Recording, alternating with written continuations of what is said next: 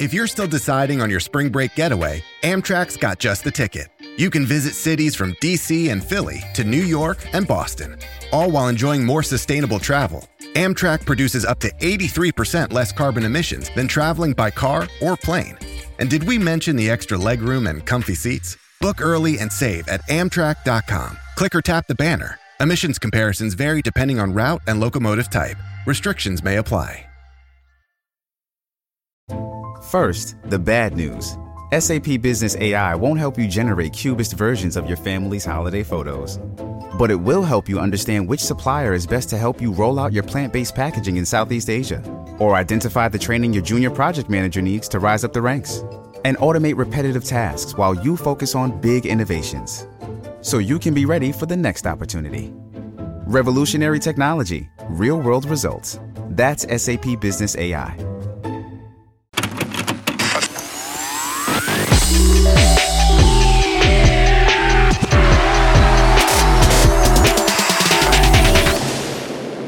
All right. Hello. Welcome, boys, to Common Chaos Podcast. We have two very exciting guests today, Ryan and Rue. They are the Cool to Be Conscious founders, and they're joining us today to share everything about breathwork and meditation and their journey of where they got to where they are now. So welcome, guys. Amazing. Thank you so much for having us. We're super excited to be here. Yeah. We've got them in the studio too, which is really exciting because these boys are bouncing around all the time and it's so hard to get them in the one place. So I feel very honoured that we're all here together today. In the studio. We've only ever had one guest in the studio, so it's way better having, I think, you guys physically here. Definitely. We don't love the Zoom chats. Yeah, it's something that we do as well. Like we've just started our own one, and we've done a couple on the Zooms, and it's that interpersonal thing. You just miss it a little bit. So when you invited us on, we're like, right, we'll make it happen. We'll be there in person. Oh, well, thank you. We're really excited. Just for anyone that doesn't know both of you or Cool to Be Conscious, just give us a little background on how it all began, who you are, how you found this practice. For me, well, we both actually grew up in a country town of Aotearoa, New Zealand, in North Canterbury, and we were both living that lifestyle as a farmer, as a country kid, country bloke. Yeah, farmer lads with the mullets. Being the farmer lads. AirTags jumpers on. Yeah, riding motorbikes and swans ride jackets and, doing all the things and chasing sheep around and riding motorbikes and things like that. But I think what for me was missed there was the lack of education around expression and being in balance with my emotions. I was brought up by my stepfather mainly. My dad was in another town. My parents split when I was 3 years old. And that relationship between my dad and myself was, we were only connecting every now and again, and I never really had that solid father figure. And my stepfather was the second thing to that, the second best to that. And on the farm, I was taught a lot about hard work and getting it done and being a really strong person or bloke. And with that came that lack of ability or space to feel into any emotion or express fully. And that led me down that path of suppression. And as that emotion built stronger and stronger, and more, my body started to react. I started to get really uncomfortable. I had these sensations of anxiety and depression. And I started to use alcohol and drugs to escape that. It was my escapism, distraction. And that led to illness in my body, self-sabotaging, relationships, myself. Just started to go down that track of a continuation of neglecting my body, not listening. It led me to having panic attacks. And I guess that was the catalyst to the beginning of my journey where I knew that something had to change. And for me, I just started to research into really inspirational people and podcasts were a massive tool for me to start to listening to these people that were doing awesome things in the world. Jay Shetty was my number one. I just listened to all of his stuff when I first started hearing his words. And I was like, I'm starting to feel a shift in myself. And he talked about meditation and having a practice for yourself and self-love. And I had no idea what self-love was back then. I didn't know what that meant. But Jay was really elaborating on that and getting me to understand what that was. And then it was actually within that same week, I started to hear about breathwork And Rue actually shared a video of himself doing the Wim Hof method. Like, what is that? And what is he doing? And I gave that a go, and I had that euphoric feeling of calm. This is really weird shit about 2 years ago. Now it's quite mainstream. Yeah, because we were doing it, and we felt so weird. I'd lock myself in my room. I'd do the Wim Hof method. My flatmate's like, "Oh fuck, Ryan's doing that thing again." I was trying to get them to do it, but no one wanted to do it because it's that self-judgment thing back on that. But that was the catalyst to the beginning of my obsession with breath. I felt the shift. I felt my mind calm. I felt like a sense of faith in my own that I could really change and transform. I just started doing that, getting the reps in and building that relationship with the breath, because it's quite a sympathetic activating breath. So it reminded me of having that panic attack. But the more I did it, the more I regained that relationship with those feelings and subsided that attachment to a panic attack, but more so related it with a feeling that I'm going to get of a state shift. So I was like, I'm changing my state here. I'm altering my being. So that was exciting. And then connecting with Rue, we just literally were like online best friends for like a whole year. He was in Australia, I was in New Zealand, and we both moved through this inner journey, doing the work together in a way, and just bouncing off one another. We were doing like little live Instagrams with each other. We get like 3 people watching. And had you guys met each other? So we went to primary school together. Okay, so it wasn't like apart from that, we so went our own ways, like for 6 or 7 7 years, even longer than that. Yeah. And then we started reconnecting. That same frequency, that same vibration we were starting to come onto that was different to our other friends. And we're we were like the only ones we had. And it was, so we just conversed, and then that relationship rebuilt and ended up being like, am I going to New Zealand? Are you going to come here? And we need to do. Why is this us? Why is this the male version of us in like a different way? Yeah. It literally was, because we were after doing the work within our own, we began to become really inspired to share this message. We're like, how does no one know about the breath?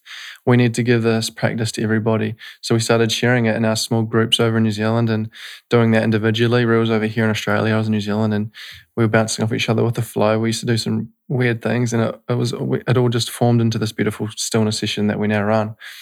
But we originally didn't plan to come together, but at the end of that year, it was like, we need to come together. We need to do this together, because we were inspiring one another. We were uplifting one another. And yes, it was really lonely. We were going through those phases of letting go of friendships and people that didn't align with us, and we felt alone in a way. I think, we felt a little bit alone, but we didn't, because we came to that place, like we both did the van life thing, and we started listening to that inner guidance. Like my journey was slightly different to Rise. I was in like rugby environments and always trying to fit in, always trying to, be one of the boys. And it was just never, it did feel right at times, but most of the time it was like, I don't really want to go out drinking. I don't really want to go and, do these sorts of things. So over time, when I started listening to myself due to my body physically breaking because I wasn't, that was these lower vibrational energies manifesting physically. I was constantly injured, and to the point I ended up being in a coma for 3 days. And so that was one of these catalysts for me to really start looking within, because I was neglecting that inner voice so much. And when I did that, I started like letting go of so many different areas of life, like who I thought I was. Like the rugby identity was a huge one for me. Identifying that was me, that was my life. I'd spent 20 odd years working towards that every single day. And to let go of that and to start this new journey, but it felt so damn right. Yeah. It was the most liberating thing, and literally stripped everything back, dropped days of work so I could focus on me, go to the gym, could learn more about meditation and breathing. To the point and we talked about this a lot, we were so content with nothing. We were just so full and joyful with nothing. We're like, everyone can feel like this.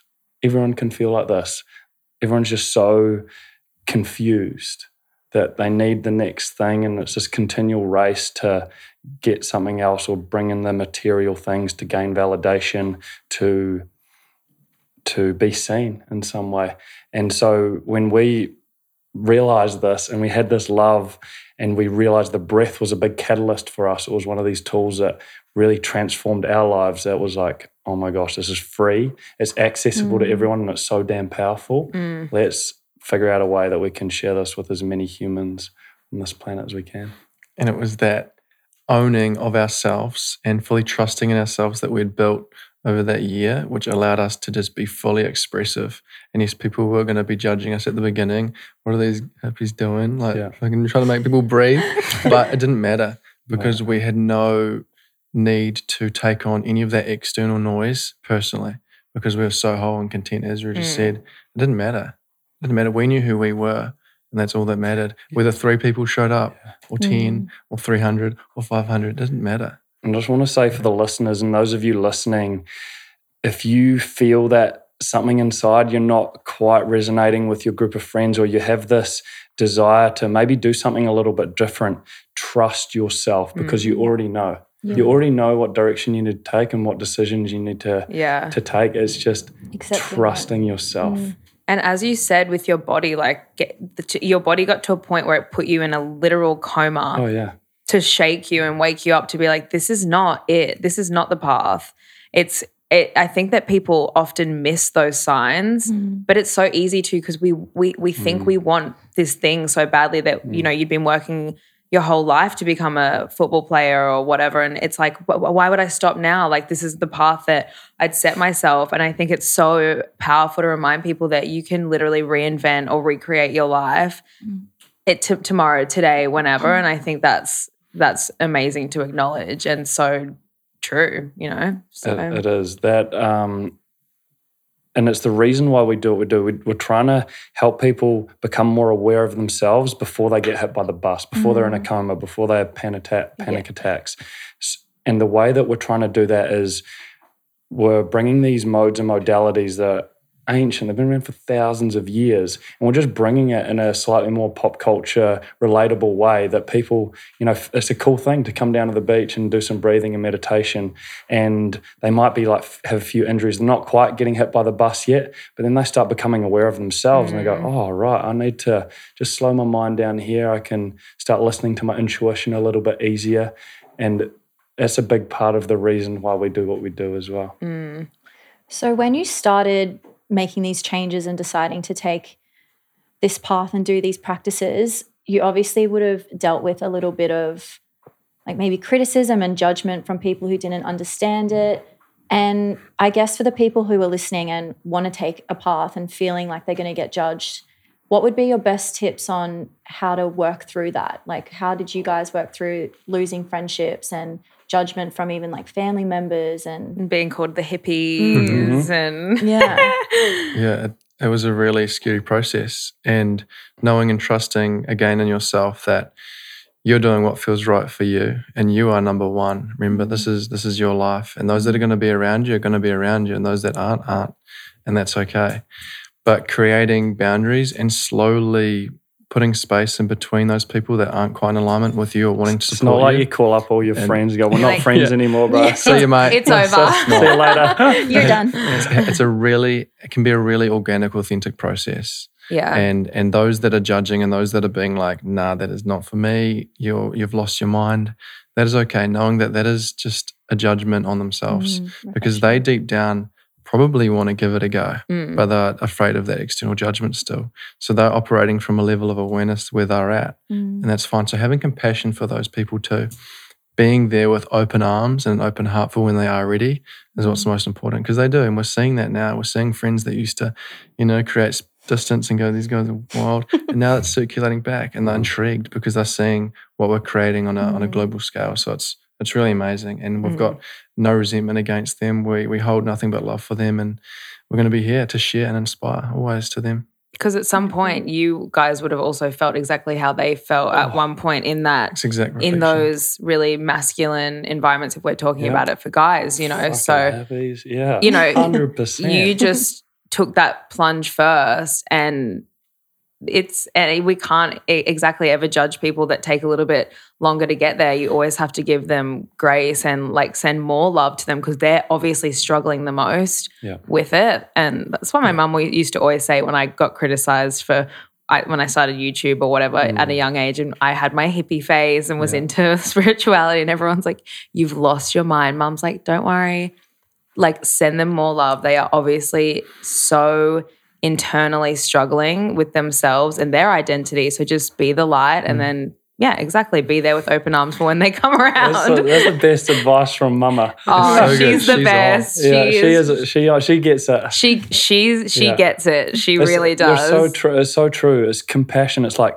I actually feel for you, because if you have time to have, like, to put hate out there, first of all, like, you internally must be really struggling. Yeah. So if that's all that you can give to this world is send out some hate or some, ill-intentioned words, it's like I want to help you in some way. So it's a beautiful message that come from that place of compassion, and don't take it personally. It's so hard not to, but it's like when you understand that. I remember Mama used to have to remind me of it like every week, and she goes, you will understand this one day. You'll see it. And now I get it. So it's hard to take it on, but it is the truth. Let it flow through. Because when you're younger, you just want to fit in as well. You don't ever want to be that like weirdo. Like, why am I sending this bully love? Like, it doesn't make sense, you know. But emotional maturity, I guess.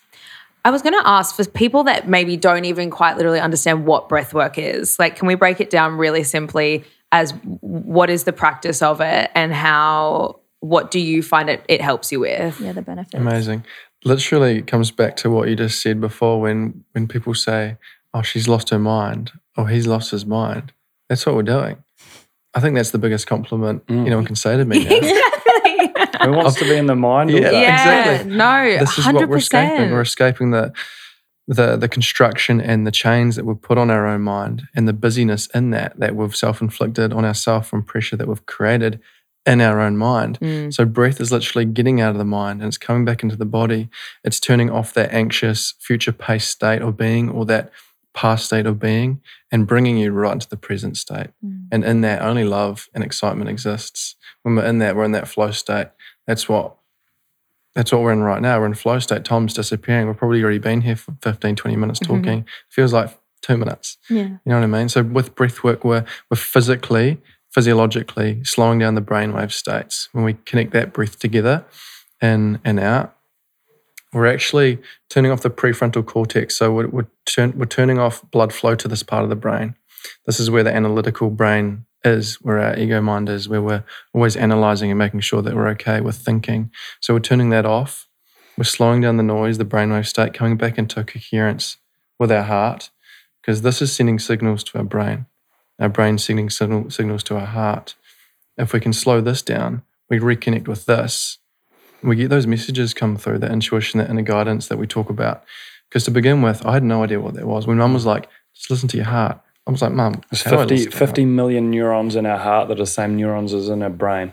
And like, we're so disconnected from it. And that's like our body. The emotions are the language of the body, and the thoughts are the language of the brain. But we're so involved and consumed by our thoughts, and we don't listen to the emotional intelligence of our body. And that's what the breath does. Like Ryan just mentioned, it reconnects that pathway. So it turns it into a highway, these connections. So it's a super powerful practice on so many different levels. We all have that innate wisdom and intelligence. We all do. It's just a matter of turning this noisy thing off and actually listening to it and trusting in that.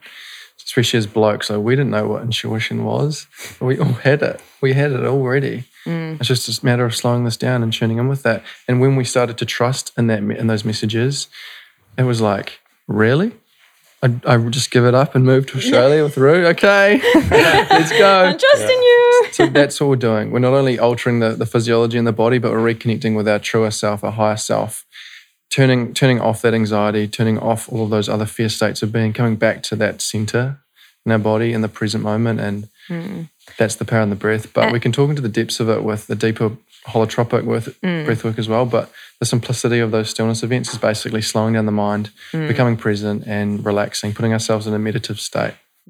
Well, before we get into all of the questions, the first thing we like to ask our guests is their mantra or quote that they live by. So if you'd like to share your mantra of the week.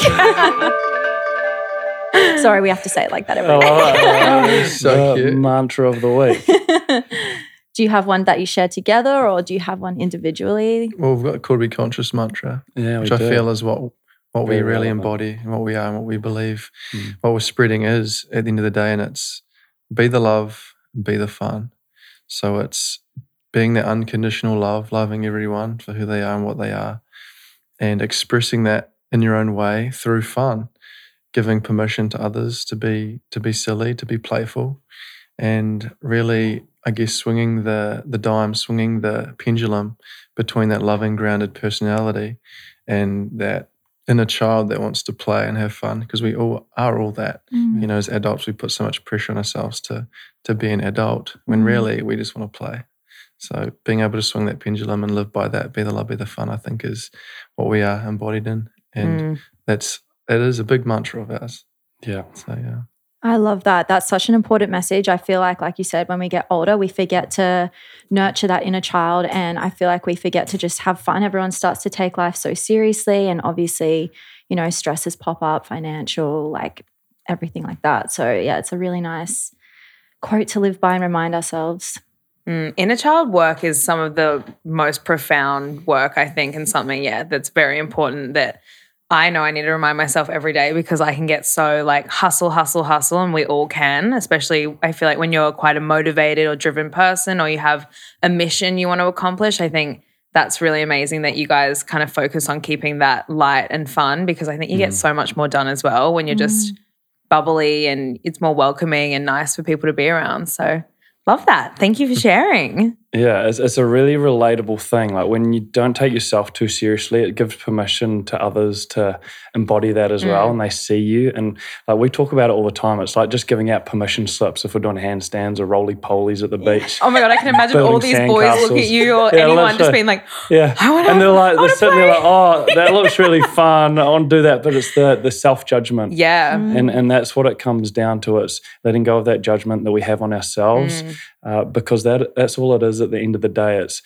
we think it's an external thing, but it's a judgment we have on ourselves to not be free and not allow ourselves to do these I've been taught not to act like a child. I've been taught to like be an adult, you know. It's deep programming. It's that inner child work. Yeah. It's that child that wasn't seen or heard fully, whatever they were wanting to express, because we're told to go to a room or to stop being childish, or, you know, suck up the tears. And it's that inner child that that we need to relive through in order to release those traumatic events. Yeah. In high school, I spoke about it in one of our last episodes. We spoke about loneliness, and one of the main loneliness feelings that I felt in high school was that I was always labeled as the immature girl, because I was, I mean, it's quite embarrassing, but I don't care.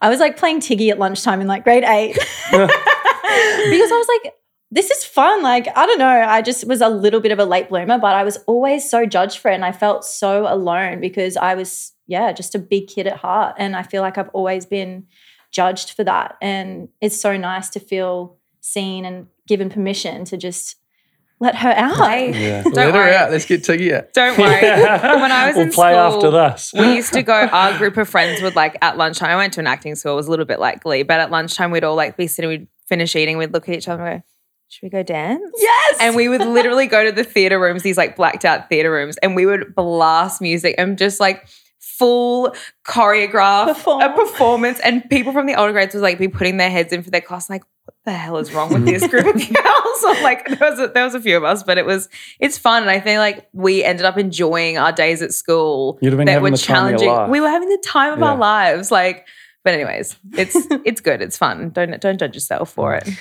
Thanks, Lou. Yeah. I'll play Tiggy with you whenever we'll go outside after this. In the rain. Okay, let's jump into it. So you guys are known for your breath work, but you also do meditation at the end. I've done one of your stillness sessions, and you do a meditation at the end. How has meditation helped you guys, and what do you believe the benefits of meditation are? Yeah, great question, Ashton. And I've been waiting for this all day. So the reason that we do breath work before we do the meditation is so we can alter that brainwave state. We both started hearing about meditation through these podcasts we listened to. I was the same with Ryan. When I was starting my inner journey, I listened to a lot of podcasts, and it's the reason that we're so open to doing them at the moment. But what we heard on these is so many of these amazing leaders around the world, people doing incredible things, talked about having some sort of meditation practice.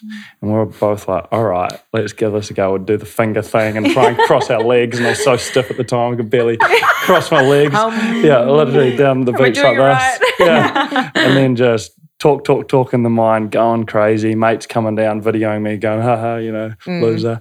And then feeling like, what am I actually doing?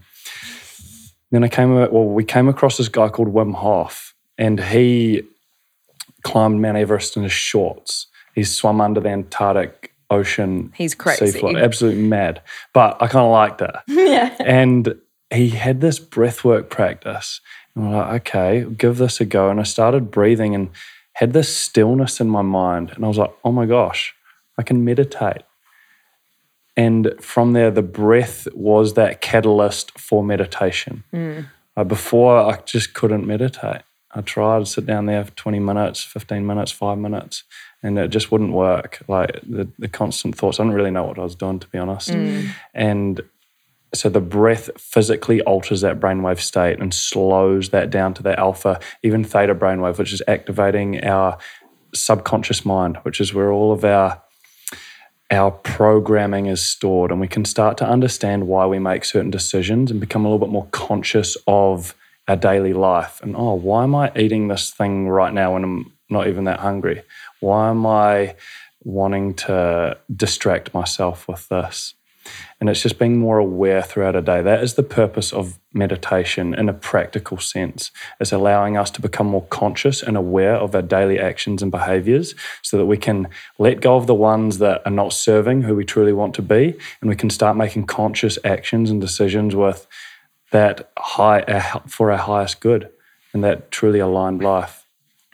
Yeah. So with the stillness ones and the stillness sessions, what we're doing is, as we just said, we're coming out of that really analytical thinking brain, slowing down the brainwaves into a meditative state. And from here, this is when we can really create and allow people to feel into emotions, to alter that feeling in their body. They can be really creative in their mind. So we might move them or guide them into the sensation of gratitude or love, whatever it is, get them to experience it. Because when we're up here in this analytical thinking brain, we're too judgmental on ourselves. We can't imagine. So you think of like a child, age 2 to 7, they're in that lower brainwave state. The beta brainwave doesn't develop until 7 years old. So they're very creative. You see a child running around pretending to, fly or whatever that may be. They're flying. Yeah, like they are flying. Yeah. They're experiencing that. So we're literally enabling adults to come back down into that more creative, expansive frequency. So when we're guiding them through these practices or these meditations, we can take them flying. We can get them to see the person they love their most in front of them, and they can feel that sense of love and gratitude for that person in their body. When they feel it, they're becoming a new human. They're becoming a new vibration. They're upregulating their immunity and boosting that self-sense of love too, because the body's healing, it's stopping, it's being still.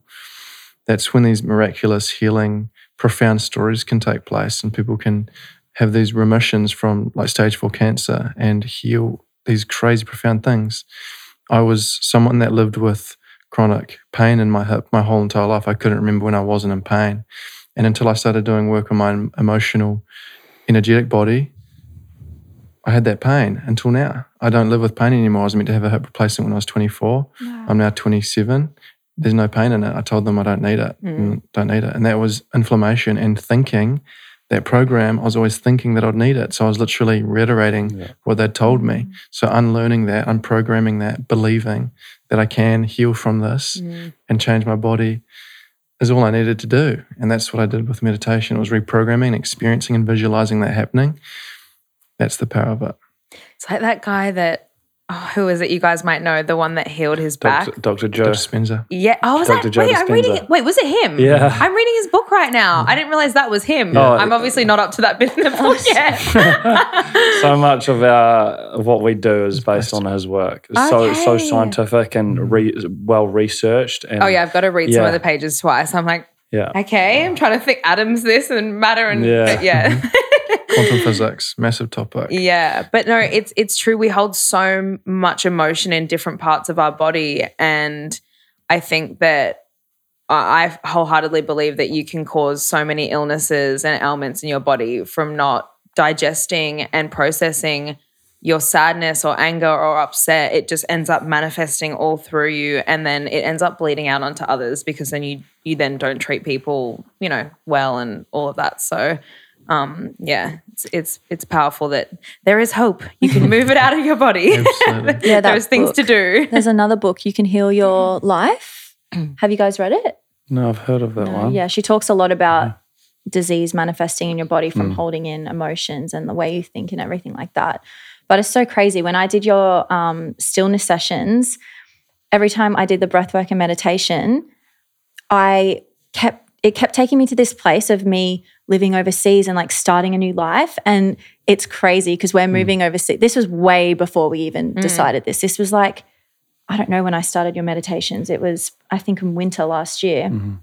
Anyway, it's so crazy that everything that was coming up for me is happening. It's so weird. But I feel like in those states, like I always say to everyone, like I grew up, my mum's very, witchy woo-woo. I grew up. I love your mum. We love time out. Can you talk to your mum? Yeah.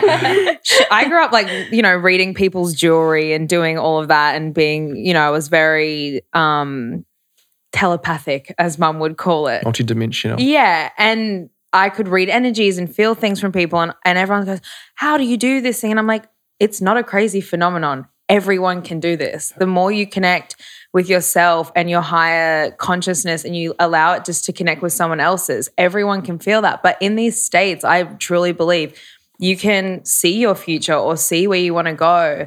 Or maybe it's just a little glimpse of your dreams. And then as you're in that state, it's just manifestation and it starts unfolding. So you probably placed it there yourself and you've just slowly unraveled it, the more open you've been. I love it. It's like a little preview into my life. Yeah. So it's the idea of there's no past and present and future. It's like it's already happened. You've just seen into your future. You've connected with that higher self, which is already there. Yeah. And when you see these numbers align, I feel it's your higher self just giving you those little, yep, you're on the right track there. Yep, you're doing the right things. And if you're not, you're met with that resistance or these things that happen to us, flat tires, illnesses, things that just aren't in alignment or telling you that you need to go a different way. Yeah. There's another powerful thing that you guys do at the beginning of your stillness session, and that is human connection. And I know another thing you do is a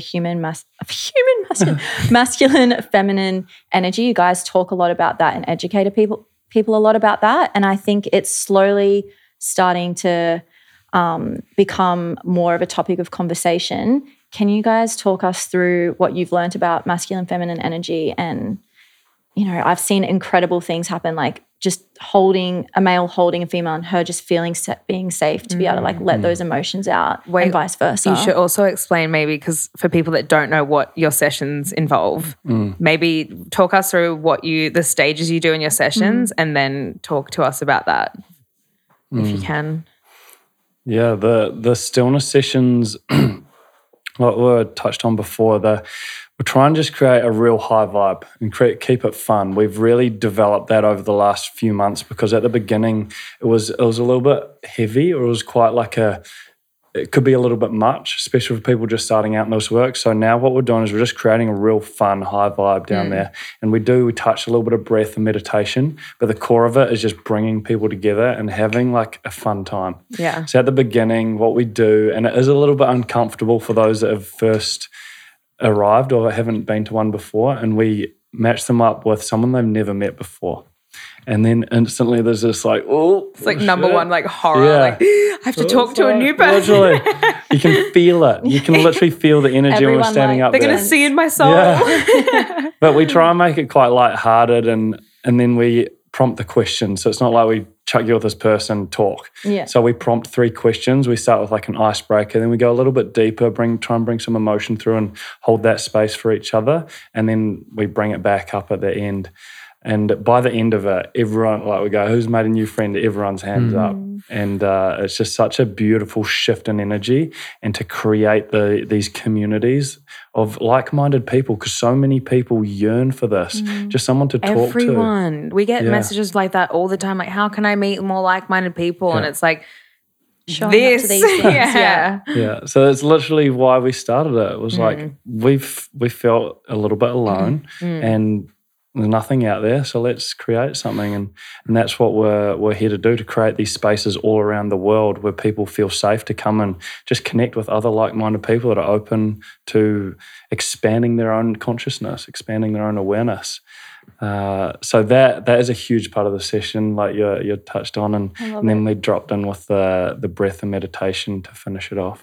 The biggest thing about that connection is what we've spoken to before. It's that emotion that's stuck in the body, allowing it to flow out of the mouth and out into the world again. If it gets stuck in here, it causes issues energetically. And for me, when I spoke to a psychologist, that for me alleviated a lot of weight. It might have been the biggest actually step in the right direction, but I had to wait until the panic attacks hit before I actually opened up to someone, and I was heard and seen and felt in that moment. And for me, I was like, holy moly, that feels so good just to speak into what was happening for me in my life.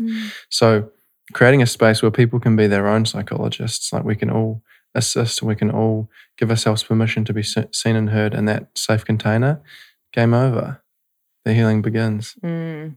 What would you, because the point that you made about when you used to have panic attacks and anxiety, I know a big thing for me as to why I never really got into breath work, or even in yoga when you do those like in through that side, out, I would literally get panic because I used to have like chronic anxiety, like physically in my chest. How did you find, I guess, moving past and through that? Because a lot of people have said that to me as well with meditation. They'll even just say the focusing on in and out too much panics me. Yeah. So how would you, I guess, for anyone that's a bit nervous about entering breath work, because it is, the first time I did it, I was like, this is like causing me, I'm going to die. Like I'm freaking out a little bit because your mouth goes dry. Your mouth, everything, like your body tenses up. Like how would you best guide someone through those fears? Especially that deeper breath's very overwhelming. And we're activating the sympathetic side of the nervous system, which is the same response as what a panic attack is. And an anxiety attack, we get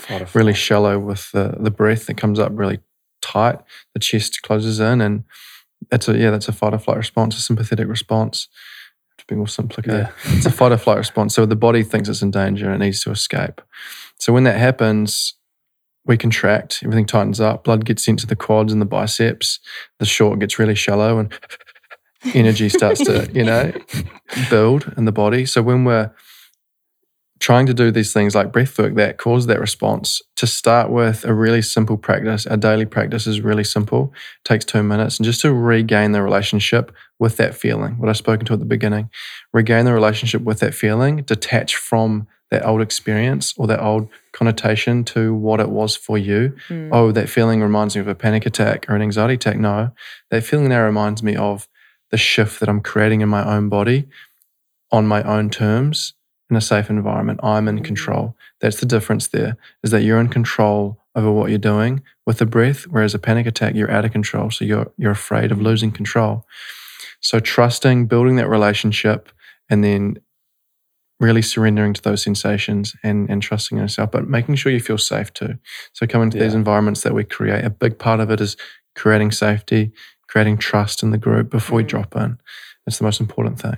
I think safety is huge for it, because it's a very vulnerable experience. Like we just said before we started, the first time I did breath work, I was laughing, then sobbing, and then laughing again. And I think it's scary because most people in their normal days aren't having all these 5 million different overwhelming emotions come up, and we certainly don't let ourselves, even if we want to cry, like, oh, I just got to keep it in. So I think, if you're new to it, you need to just let whatever comes come, but make sure, you're with someone you feel safe with. Or I guess that could be good for people to start alone. Yeah, well, with the daily, we won't have these emotions arise. We'll get that shift, we'll get that euphoric feeling, and that's enough. Just start building that relationship with that feeling firstly.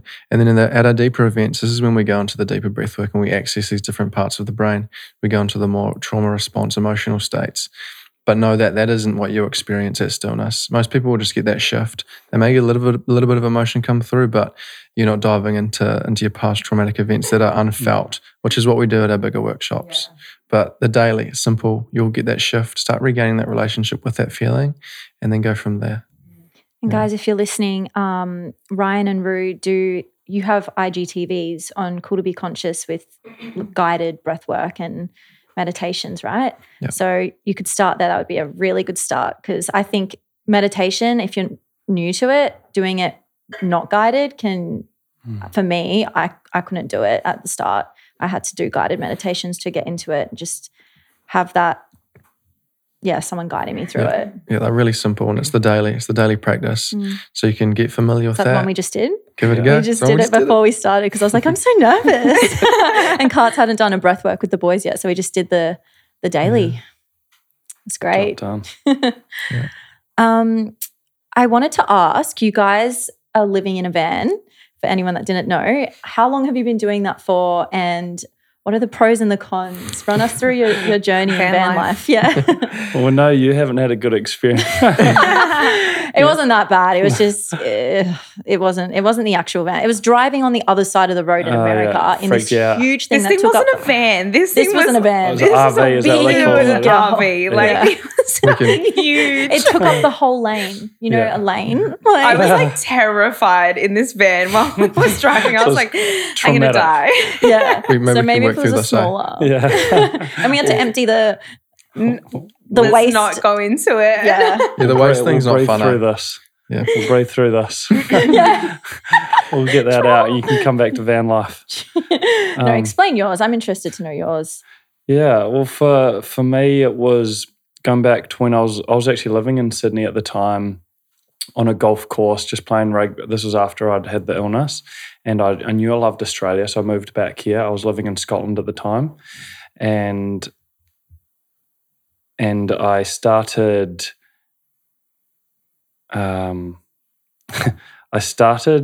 realizing that I wanted to change the trajectory of my life.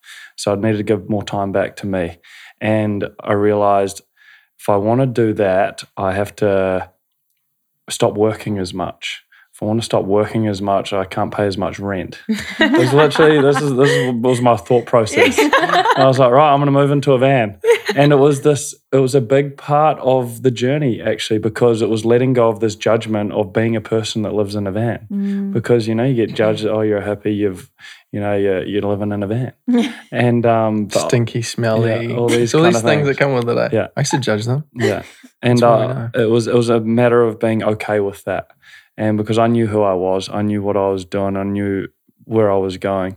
So it was being okay with that. And yeah, literally moving into a tiny little van with a little stovetop thing, and sort of lived out of a friend's apartment as well for a shower and a decent kitchen and stuff like that for a little while until I really let it go, and then went on a trip down the southeast coast of the Great Ocean Road for about 6 weeks. And that was just fully connecting with my inner self, and just that, like we talked about at the beginning, that's when I really found home within me. And I think that was that off in the wilderness, they talk about it in all these spiritual books, about having that connection with yourself at the beginning of your journey, and then you can start to show up for others. So that was me. It was the catalyst was wanting to pay less rent. And then it became a lifestyle of, I get to, wake up on these beautiful beaches and these beautiful places. It was freedom.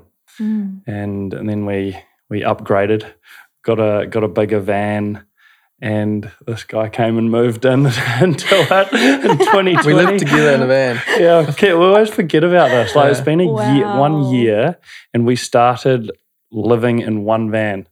Well, Ryan was like, I had that, made a couch. It's a nice van. Did it well, but we were both living in a van. That's squishy. And I was wedged in there. I had to lie on an angle. B-Ron's on it at the moment. Yeah, B-Ron fits. So it's like a desk space and couch space, but you put the what do you call them, bolsters in, and you make it into a bed. But you have to lie on an Very well angle designed. if you're a bit taller. Like a woman would be sweet, or a shorter girl would be sweet. Yeah. But I was literally wedged in like this, so I couldn't roll over. If I rolled over, I'd hit my head. So for 3 months. 3 months? Yeah. Oh my God. But that's it. Like, this is it. Yeah. We knew what we were doing, Yeah. and we were so passionate about this mission we had. Nothing mattered. It didn't matter. It Yeah. didn't That's matter. so fun in those it was moments so where you're fun. Yeah. like, this is such a unique experience that we're going to look back on and laugh about. Yeah. And it's like, you knew where you were going with it. You've got separate bands now, right? Yeah. Okay. We've got separate vans. You've got your own, you've stepped up, you've upgraded. Yeah. I got sick of the farts from Rue. What's some of the challenges you faced in van life? What's your craziest story? I think just some of the nights that I stayed in New Zealand, just being woken up by like quite confronting situations, and I was Like homeless people? yeah, no, like not homeless people, but more so quite. I woke up to a really loud, violent kind of argument, and there was a couple just going off at each other, and the police had to show up. This was at 3 a.m. in the morning in New Zealand where I was, and that was quite interesting to see how I responded and woke up. I was in my jocks straight out the door, and just to go and make sure that they were okay and this woman wasn't being hurt, and just to witness and watch and be there for that. But yeah, I've got a good story to add on to that one. yeah. Spill it. We were in, we're parked outside. We've got a friend, Anna, who lives in Broadbeach Waters on the Goldie.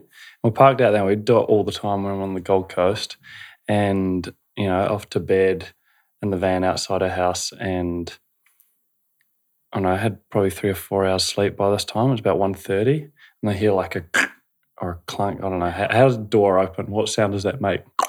And I can hear it in my head. Yeah, I was like, what the hell's Ryan doing? What is he wanting from the van? And then I was thinking, like, actually, what is he doing? What is he wanting from the van? And then there was something in me. I was like, this might not be Ryan. And I've got this like little window that looks into the cab from the back, and I put a little curtain over it. And then I like peered my eye through. I was like, that's not Ryan. I don't lock the van. Oh, Like, what? Yeah, like never lock it. Like, it's not locked at the moment. But it's that, like, it's just trust, right? Someone's going to be like, oh, that's the van. Yeah. I know it's unlocked. And it'll always That's be it. unlocked. And If if you don't need they to- want it, they can go and take it, because they'll need it more than us. But so what happened was, it wasn't Ryan, and he had a little flashlight backpack. And then I was like, looked at him, and he looked at me, and I was like, oi! Ripped the door open, sprinted after him. He's like quite this like little dude, and I was just about to smoke him onto the like tarmac, running down this road. He probably got about 50 meters, and then I was like, stop! He's like, I'm sorry. The reason why is because he thought he took the laptop. Yeah, And I still thought he all that took my business stuff on it. laptop. Oh, 'Cause there's that's and valuable all of our- enough. all of our stuff, because it was like right in front. I Yeah. don't know how he didn't see it or grab it straight away. Oh my God. What did he take, if you don't mind? Nothing. He didn't get anything. Oh, he didn't get He anything. must. I got him before he got anything. But so right before I was about to do my diving rugby tackle on him, he throws his hands up, I'm sorry, and then I was like, oh shit, what do I do now? Oh, I would have no idea. And then so he sort of turns around, and I was like, Did you take anything? And he was like, I didn't get anything. He shows me through his bag, and that's he's nice. like, oh, Redeeming himself. yeah. For those listening, Rue's like 6'3" and an ex-professional rugby player. Imagine him chasing you at like 3 a.m. in the morning, and he had jockeys on. I don't know Those if skills this, came in at some yeah, point. literally, yeah, all that rugby I've been training. training my whole Yeah. life for this moment. For the van life. I was gutted I didn't get a tackle him, mate. I wish he had something. No, but ended up he was really struggling coming back to that compassion. Like, he wouldn't be out there doing this kind of stuff if he was happy and at home within himself. And I realised that, and I asked him, what he was up to, and he was really struggling financially, and he borrowed money from his parents and didn't want to do that anymore. So he was trying to make ends meet, and I felt that, and I ended up giving him a hug, letting him know about what we do, and sent him on his way. But it was, did he ever come to a... So I don't think I ever saw him at one. We were travelling around quite a bit at the time, but Could he have gone to a Gold Coast one when you went he there? may have done. He may have done. Trust he did. Yeah, I trust he would have showed up. But it was one of those moments. It was like, actually, I don't need to yell abuse or punch him in the face or anything like that. It's going to achieve nothing. Yeah. And, you know, maybe I've been able to just shift his perspective in some way. But I think that's such a good note for anything, even if it's like the way that you handle someone beeping at you or you're in traffic and that split-second decision you have to either like react and like explode or just be like calm about it, and how you're then going to make someone else feel. Because imagine if he got beat up that night, he would have gone like feeling so bad about himself. But instead, because you handled it in such a mature and emotionally intelligent way, way. like coming from a place of love, he's probably gone, God, that person cared. And that was like so nice that he saw something in me that, you know, was what am I trying? Do you know what I'm trying to say? Like, I can't word it, but it's seeing them inside of yourself in some way. From an experience that could be very similar. Oh, there's me stealing things again. You know, I did that when I was a kid. I used to steal cigarettes. I was bloody 7-8 years old. Would smoke cigarettes, but like that's just an example, right? The person beeping and honking in traffic, that's really aggressive. Oh, there I am again. That was me. Have compassion for myself. And this is where the inner work. This is where it pays off. Because pressure situations is when you act spontaneously, and so whatever's within you comes out of you. So if you've got nothing but love in there, nothing but love is going to come out. If there's anger and a little bit of resentment or frustration still in there, that's when it's going to come out, when you're pushed and when you're pressed. It's easy to do it when you're in a comfortable environment and all things are going well, but it's when you're under pressure that shows who you or what's really inside. Love that. Yeah. Well, that's what, when I was learning meditation, the teacher I had, she said, this will mainly just even help you with your reactions to things. Like when things do get stressful or how you talk to people, if you just do 20 minutes in the morning, watch your reactions, be calmer and kinder. And it was probably the most recognizable thing that I definitely noticed within myself from just slowing everything down. And balancing the nervous system out. That's what we're doing in meditation. We're putting the body in a parasympathetic state. That's when you start dribbling and you feel like you're just like wobbly and relaxed and calm. That's parasympathetic. Most people these days are operating from a fight or flight response continually. Always. That's what's causing inflammation and disease in the body. So rebooting that using breath, meditation is so important. We've got a few other tips and tricks that we teach. We're taking our facilitators through it and having some profound results. But knowing and recognizing when you're in those different states is what's most important. Oh, I'm feeling really flighty or feeling really agitated. Know that that's a sympathetic response. That's when you're in that fight or flight response. So when you're in that, stop, close your eyes down, breathe in for 4 through the nose and out for 8 through the mouth. And that's just going to put your body back into a parasympathetic response before you react. Okay, just take 2 minutes for yourself, slow it down, do some gentle breathing, in through the nose, out through the mouth, and then come back to that situation, see how you react from that place. That's why they say when you're like worked up, they're like, just take a breath. Yeah, it's like literally just take a breath. With everything, it does just help so much. And on that, what is one of the craziest stories you guys have to tell about a transformation or an experience when you have been doing your practices with groups of people? I know you guys run like so many. They run like 8-hour workshop or even longer, like one day full workshops, by the way. And I've seen they do ice baths, hours of meditation and breath work. We do all sorts in there. It's a full day of building trust within ourselves so we can really open up when it comes to the breath and other things. But what comes to the top of the mind for you? Seeing some one was that first workshop, Michelle, an older lady. She'd been probably 60s, 70s, and she could barely walk coming in there. And you know, we took a lot of the inflammation off the body with some of the breath and the mindfulness stuff, and built that trust at the beginning. And we literally had to lift her into the ice bath, and I could feel her legs start to twitch. And twitch and twitch. And then by the time she came out of the ice bath, she was bursting in tears and she was able to walk like really freely. And she just broke down. And it was so beautiful to witness just how slowing down, firstly, taking inflammation off the body with some breathing, some meditation, and then the power of like cold immersion, just all these things. But I think it was so much more than that as well. The whole group of people, the energy that everyone around was giving her and supporting her with, I think that more than anything is what created that life to come back into her legs. And she hadn't felt them in like 10 years. I literally have and goosebumps right now. And like there's so many stories like this, but it's our body is capable of healing anything when we create the right environment for it and create that safety. Because if we don't have safety, we can't get beyond our lower 3 energy centers. We can't get into the heart. Yeah. So if we don't create that safety first and build that trust, we're down here in these lower vibrations, and the energy travels up the spine. So when we can build that trust, build that safety, we can come into that heart space.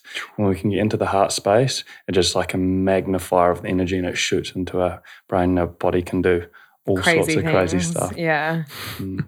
You were so woo-woo. We're going to throw a little bit in there. Yeah. No, but literally, I feel think like that was... so, when I talk to you guys and I hear you guys talk, like I just feel so heard and understood. I'm like, oh my God, this is how I want to feel, and this is how I feel when I'm with you guys. And I want to feel like that all the time. And it's like, society just really dims everyone's lights and really just I feel like it makes everyone act the same and want, I don't know. This is what we are. This is what we're embodying, which is that divine masculine, and it's showing we're bringing and sharing love with you, right?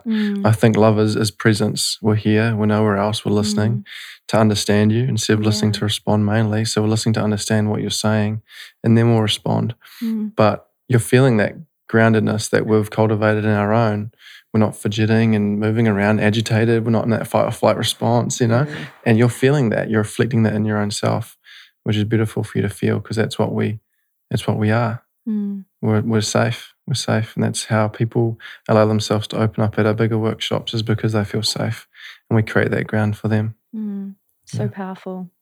I also think for females, it's really hard to, I know for myself, and like both of us really, like because of our upbringing. From our upbringing and having that jolted relationship with our dads, and also just in high school, we don't often feel, at least for me, well, I don't want to keep saying for me because I don't know your experience, but not safe around men most of the time. And I love that what you guys are doing is helping and teaching other men that it's okay to start being more vulnerable and to feel, because that then helps women feel safer. Because I always love talking about men's mental health.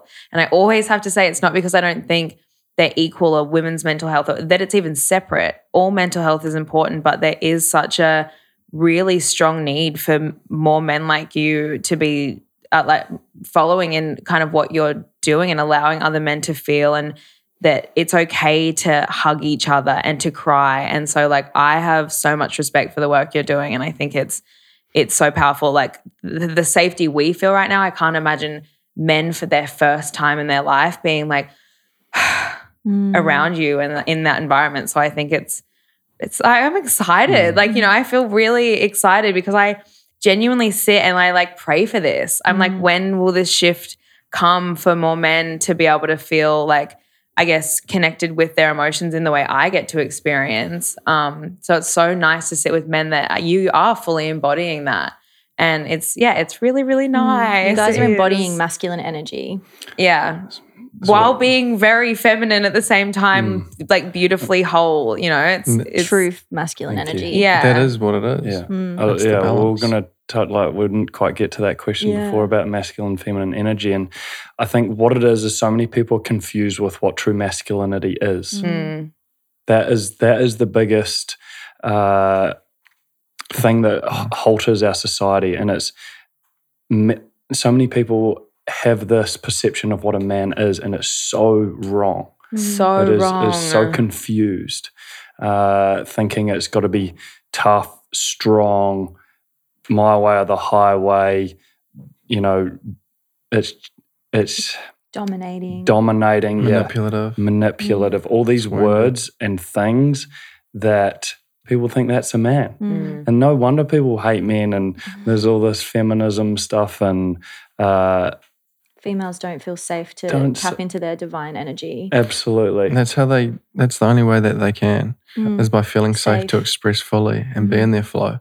When these men are not creating a safe ground, the women are forced into their masculine energy and it just creates confusion and frustration in their body. And then next thing, they're boss babes and doing pushing. That's not divine femininity. You know what I mean? Yeah, you get it? Yeah. And then that's when it all gets messy, because then guys like, oh, girls are crazy. And then we sit there going, it's because you're making us feel this way. And then it's this like, no one's being quite understood. A masculine man creates safety. He listens. He provides. He also shows that vulnerability when is due. So the woman can meet him in that. And when she can see him feel and express emotion, she knows that he will understand her. He's meeting her where she's at, and then coming back in and listening and making those changes and honoring his word, being integrous is huge. If he says he's going to do something, do it. That feminine energy isn't rigid, it isn't push, it isn't yang. It wants to be in flow. It wants to love fully and nurture and care. That's what that feminine energy does best. And at most women's core is that feminine energy, and at most men's core is that masculine energy. We both have both. Women and men both have masculine energy and feminine energy. And it's being able to swing into the different energies when it's needed. It's not like saying that we can't cry, we can't be nurturing and caring and creative, but it's allowing ourselves to drop into that when it's needed, that feminine energy. And it's part of a lot of these practices that we teach is quite a feminine flow. It allows us to have the best of both worlds and create that energy within ourselves, that wholeness like you talked about before. It's not one way or the other. It's a combination of both. Yeah. So important. I love feminine, masculine energy. I'm like finishing my book on Dear Lover by David Dieter. Yeah. Love it. Everything you're talking about, I'm like, yes. Yeah. She's like, you got to read this next. You're going to love it. I'm like, yes, I'm waiting. Loved the way the superior man more, weirdly, even though that's supposed to be for masculine energy, but I just found it a little bit more less repetitive and a bit more factual. I think women should listen to that book and read that book as well. Same. I'm listening to it again right now. I think for us as well, understanding masculine energy will probably, that's our duty as well, to kind of understand men better as well, so we can work together, gently guide in a more nurturing way that's not like, you don't understand anything, because that approach isn't. You were saying that men don't. She teaches me about it, but I guess you could tell me in that way. Like, if you're approached in that, then it probably causes that your energy to block. And I mean, I don't know. It's a test, right? Woman will test a man by moods, by words, by different energies and emotions, and if he is not a masculine man, he will quiver, he'll react, and he'll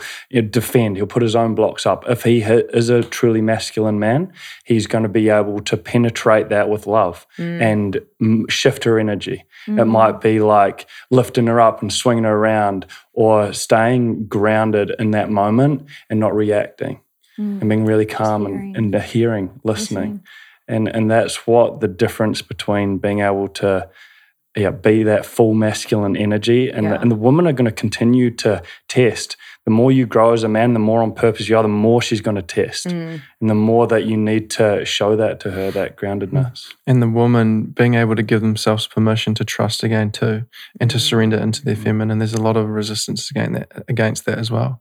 So giving them the chance, doing those little tests and then opening up, surrendering, trusting in them, letting go. I spoke to one of our facilitators on the phone yesterday, and she said that she was having a conversation with her boyfriend who was driving in the car, saying, you need to stop doing that, stop doing that.